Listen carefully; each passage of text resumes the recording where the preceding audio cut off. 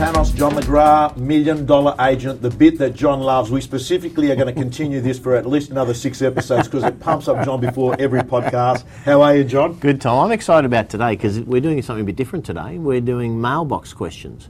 And I was unaware until you sent me these over the weekend of all these really great questions that our listeners are sending into us, which is really cool. So I'm looking forward to sort of, because, you know, we can give people as many insights as we think we can offer them, you know, hopefully advantage them in their business. But I really want to know, so hopefully everyone gets onto your website and your Facebook. Do they come in via your Facebook? Yeah, either tompanos.com.au or Facebook and Twitter, and put your comments there. There's a link there to $1 Million Agent podcast. So that's where these came from.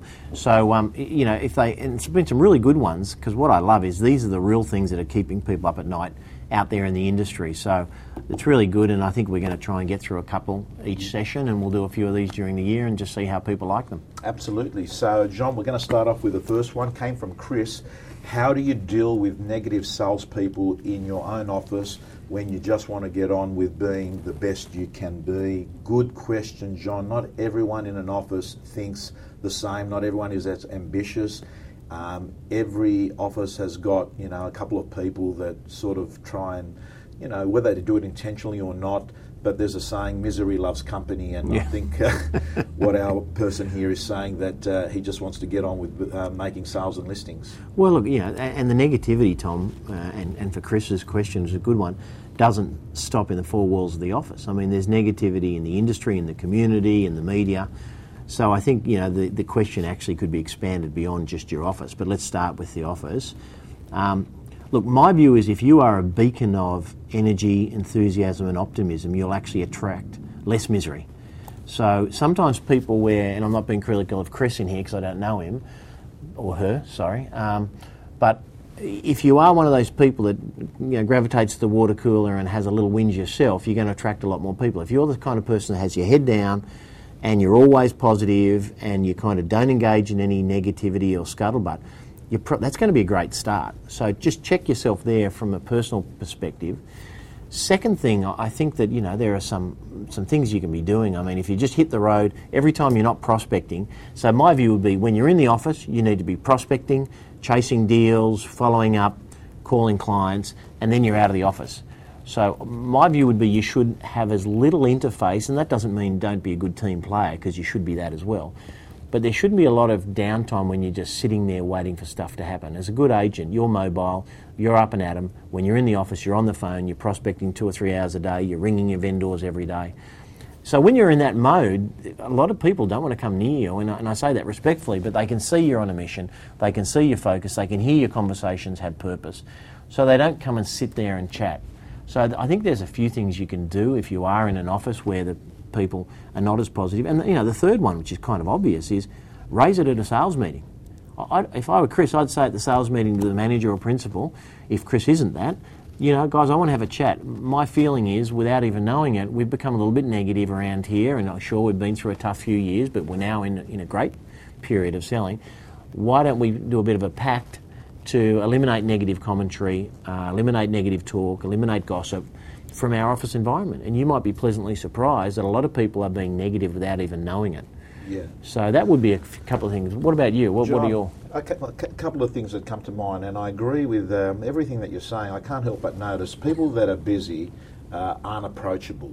And if you're not approachable, you generally don't end up having interactions with people. That's the first thing. The second thing I'll say is you can't control other people, what other people think, what other people say, but you can control your attitude and the direction that your life's going to take. So you focus on that.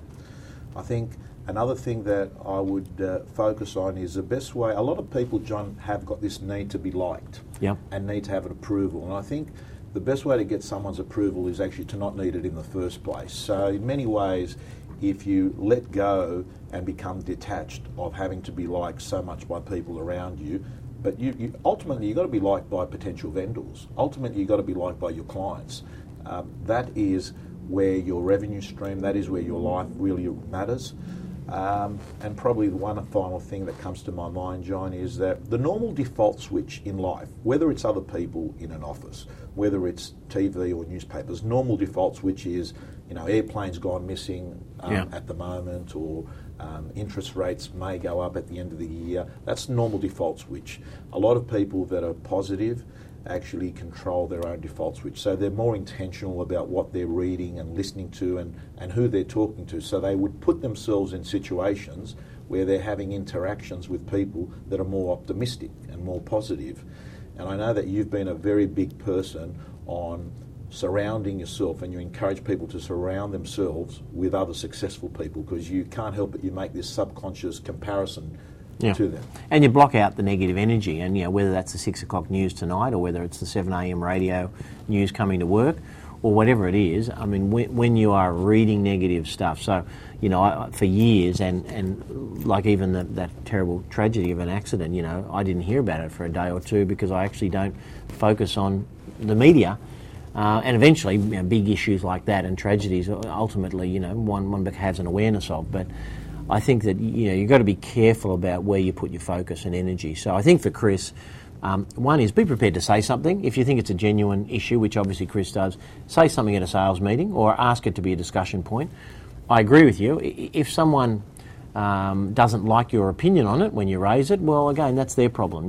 This is your environment, and if you're coming to work 8 to 12 hours a day, you should have the right to have it non-polluted by negativity. So, hopefully that helps, Chris. I think we had another one too. What was our other question? John, we had was, I would like to know, and this comes from Aaron, I would like to know what is the top producers agents do within the first few hours of a Monday morning? It's a good question, isn't it? I think, obviously there's not one generic answer, but I think in general, that talks about what I refer to as a morning ritual and an ideal week. So the ideal week we've spoken about in the past is really what is the best time on certain days to do your key activities. And the morning ritual is if you actually start your day well, that is, let's say from when you get up to halfway through the morning, the first few hours of the day, if you start it well, productively, proactively, you're probably going to finish the day well also. So I think, for my personal, it was for, who was it? For Aaron. For Aaron, what I found was Saturdays for me were auction and open for inspection, so I always ended up with a pad of 50 to 150 people's names that were potential candidates for me to talk to on a Monday. So I actually crossed my whole diary out from Monday morning. We did have a sales meeting at the beginning of a Monday. Monday's an important day in real estate, isn't it, John? It's critical because most people are doing opens or a lot of inquiry on a Saturday and maybe even auctions.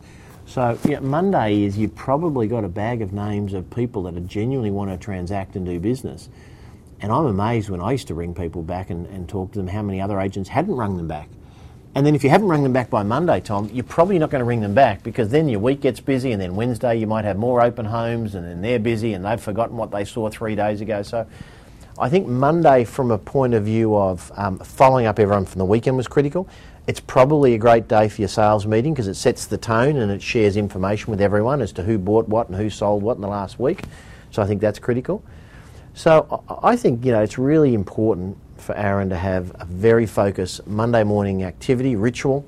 The best people are definitely calling everyone back. They're definitely getting their pipeline prospecting. They're definitely ringing their vendors, not only on Monday, but every day. These would be the breakfast of champions. The habits of the high achievers would be those sort of things. So hopefully with Aaron, I mean, what would you add to that? I think, John, you've summed it up. I think that there are certain days in the week that are more valuable than others. We know the value of Saturday because it puts you in so much contact with buyers, and that's what you're there to do, to get buyers for vendors' properties. But Monday, I can't help but all these agents that I interviewed, John, keep telling me that Monday seems to be the day that as they're calling buyers, that many of these buyers are actually in the buy-sell mode, and in fact a lot of their prospecting ends up happening on a Monday, and I would call this warmer prospecting than cold prospecting.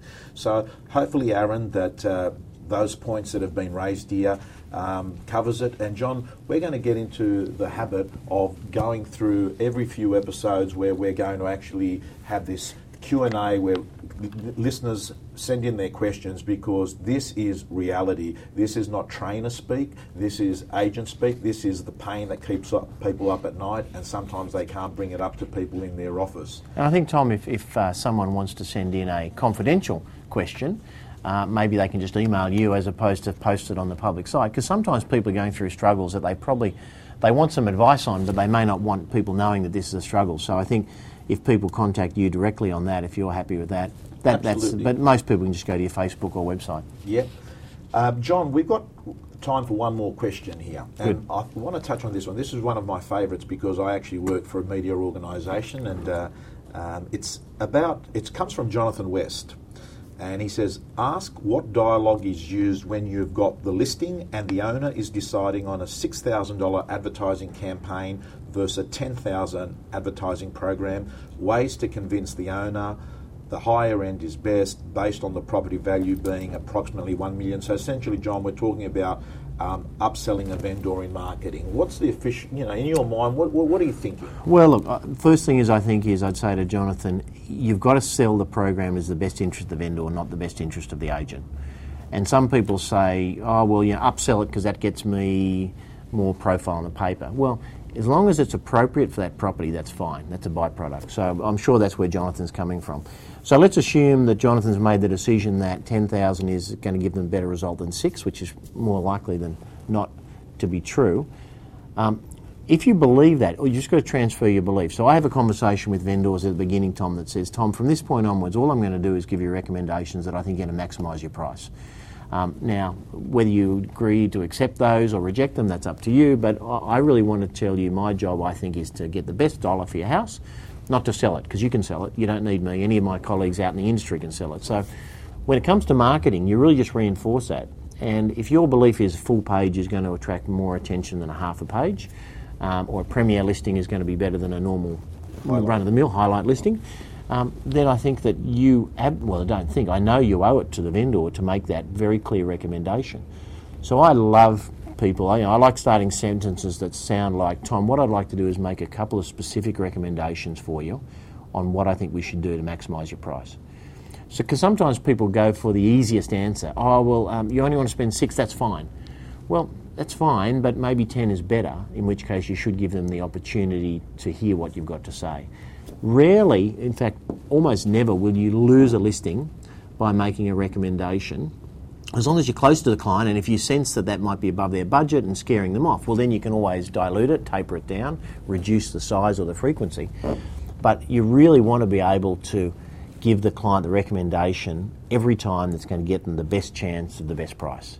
So I think, for Jonathan, don't oversell marketing in terms of, I think you can also, if a property's worth $300,000, a full page is probably going to scare off potential buyers. So as long as it's definitely going to enhance the property's value to ability to sell for more value, just be honest, make sure that you preface it up front to say that all my recommendations are about getting you the best price, and then just have the courage to be prepared to ask for something and look at or think of using the words, could I make a couple of specific recommendations, Tom, that I think will help you get a better price? So that'd be my advice for Jonathan. It's a really good one, and all the great agents that I know are very strong on selling marketing because they believe in it and they know it gets them the better result. Beautiful. The only bits I'll add to that, John, is that I think, Jonathan, if you're saying that $6,000, you're both on the same page, the reality is you're talking about $4,000. So I think in many ways, John, the conversation's going to be, look, we know that you need to do this and you agree that you need to do this. So the question is, do we feel that extra $4,000 investment is going to allow us to talk to 100% of the buyers in the marketplace versus potentially 60% of the buyers in the marketplace? And are you comfortable with me going to the market knowing that we may not be talking to every buyer? I think probably I've got a great slide, and I've actually got it off your office in Broadbeach. There's a couple of guys there. Natoli, I think is his...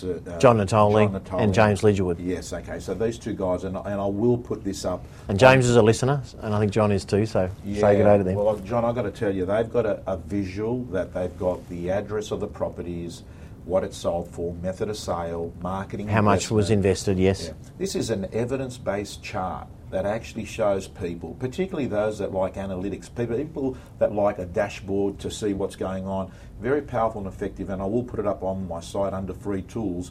I think what we're both saying, Bud, is this, that if you believe that it's in the best interest of the vendor, a few scripts and dialogues is not going to be as effective as the feeling that you leave them with. Because if you, in your heart, are treating this person the way you would sell your own home, or the way that you'd be recommending to sell the closest people in your lives' home, your brother's home, that's going to come through in your presentation without you having to come up with some Amway line that's going to sort of say, oh, that's the magic bullet that got them across the line. So pretty much having your audio matching your video and what you're saying and your behaviour being in correlation. John, that takes us, we've had 3 great questions. We've been talking about VPA, we've been talking about, attitude. Negativity, and negativity. And we're going to run these segments every few podcasts. I want to wish our listeners a great week. And until next week, John, I hope you have a good week too. See you then, Tom. Thanks.